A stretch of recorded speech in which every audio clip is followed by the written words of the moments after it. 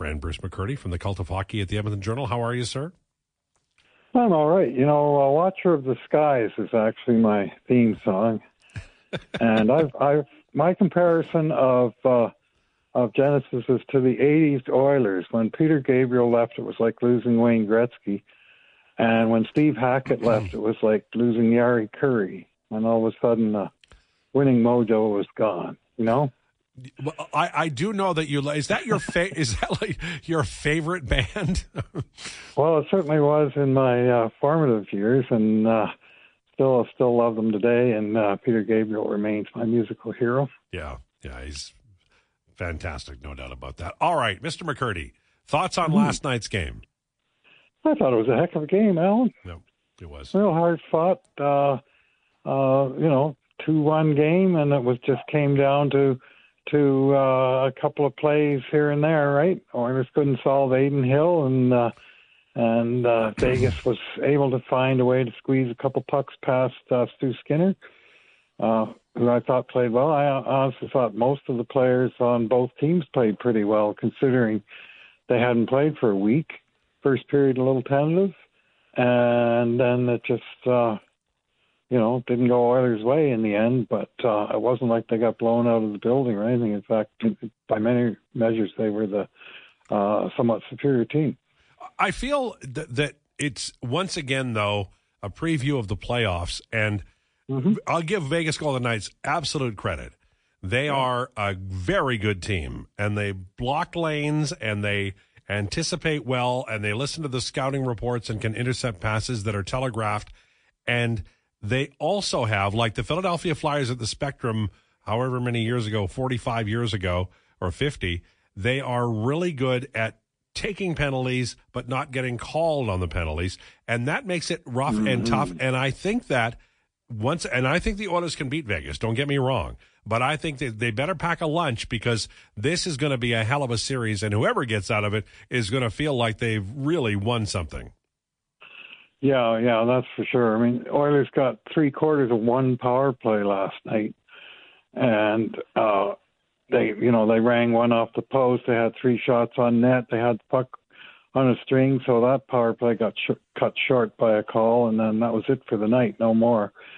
And the way Edmonton's special teams are going, a night where the refs pocket their whistles doesn't really work to their advantage. Like, I'd rather see a game where both teams got 4 power plays than one, because Oilers PK is on a real roll, and so is the power play. So anyway, last night turned out to be a 5-on-5 slugfest for the most part. And they're good at 5-on-5, but Vegas is as well. The officiating, there was a couple of calls, one specifically against McDavid that I think you do have to call. I remember the Winnipeg series. It sticks with me. I don't know why, but the NHL does a terrible job of looking after, or at least calling it straight up among the superstars. And McDavid's reaction is he's just as filthy as they are now, and I get that and I understand it. But hang it all, Bruce, I'd like them to call the rule book.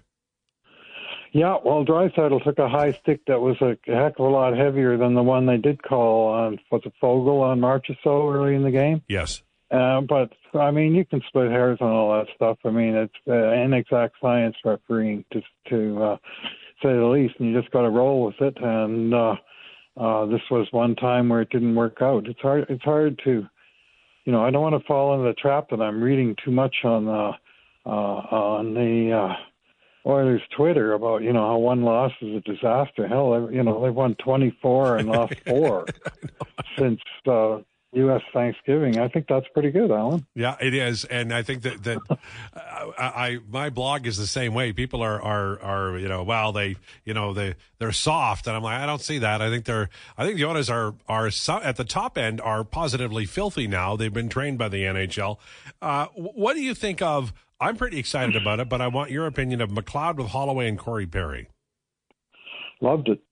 Liked it in the first game. Last night I was really impressed. So much speed on that line, and then the sort of the counterweight, if you will, of Corey Perry, who uses his smarts to get around the ice. He gets to good spots, and then he gets the puck to good spots. and he's good right in tight to the net, but also along the boards. One play I noticed that I really liked was one time when there was a bit of chaos in the Oilers' defensive zone, and the puck came out to him, and he didn't even make a play on the puck, but he just positioned his body to protect it so that nothing wrong could happen while the guys behind him were sort of regaining their positions. Just strong puck protection, totally appropriate. And then he did get it and clear the zone, but his first instinct was to get his body in the best place to make sure nothing bad happened. And so far so good with him in 2 games. And the younger guys, Holloway and McLeod had the puck on the string a couple of times, and at speed. And that speed is what's going to make them hard to stop. So it's very promising, and as a third line, I'm very hopeful. Are you at a point now where, like, a lot of observers of the Oilers are suggesting that the team keep its powder dry? Holloway not going to be traded. I talked to Daniel Nugent-Bowman yesterday. He didn't get a feel of that it was possible at all. Broberg, a little different situation. He has requested a trade. First-round picks likely to go. Are you of the opinion that if they do trade Broberg in the first-round pick, is there a number one target in terms of position you'd like to see them address, or is it just best player? Well, best player, I saw one trade option this morning that had them trading Broberg, Borgo, the first, the second, and the fifth, I think it was. That's probably all I got left this year for Gensel, who's an expiring contract. And I'm thinking, I like Gensel. But boy, that's 3 equivalent first rounders for a guy in an expiring contract is hard to swallow. But there's room for a top 6 sniper, and there is room under the right circumstances for a top 4 defender. Take the better available, and the whole idea now is to pound those phone lines and fax machines and find out who's available out there. That might fit the Oilers' need. I mean, last year, obviously the big find was Matthias Ekholm, who, they gave a heavy price for him, but they got a player with term who's still solving problems for this team. Yeah. And ideally you get something like that. On the other hand, they also checked a lot of boxes when they picked up Nick Bukestad last year, and he helps until they decided he was a top 6 who should go up against Jack Eichel. That didn't end so well, but his problem was that he was on an expiring cheap contract, and they wound up paying the price of a good future player for him. So that's the gambles that you have to take. Okay, Bruce McCurdy, our guest from the Cult of Hockey at the Edmonton Journal. I sometimes do this with you because after reading all of the comments about the goals against, my mind gets numb. So I want to go through them if I may with you.